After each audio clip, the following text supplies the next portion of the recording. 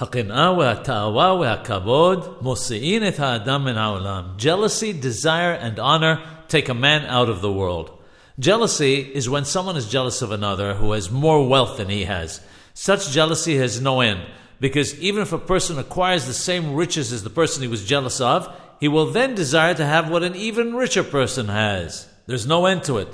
Desire means that a person is not jealous of another, but desires more and more. Here too, there's no limit. Both of these traits affect the health of a person, and that is how they cause him to leave the world. There's a story about a jealous person and another who constantly desired more, who were walking together and got into an argument. God sent them an angel who said to them, "Don't fight, just ask for what you want and it shall be given to you." The first will get whatever he asks for and the other will receive double. Of course, neither of them wanted to be first, since their nature made them desirous to have double. In the end, the jealous one went first, and what was his request? He said, "I wish to be blinded in one eye." We see how bad these character traits are, that a person is even willing to harm himself so that his friend will not have more than he has.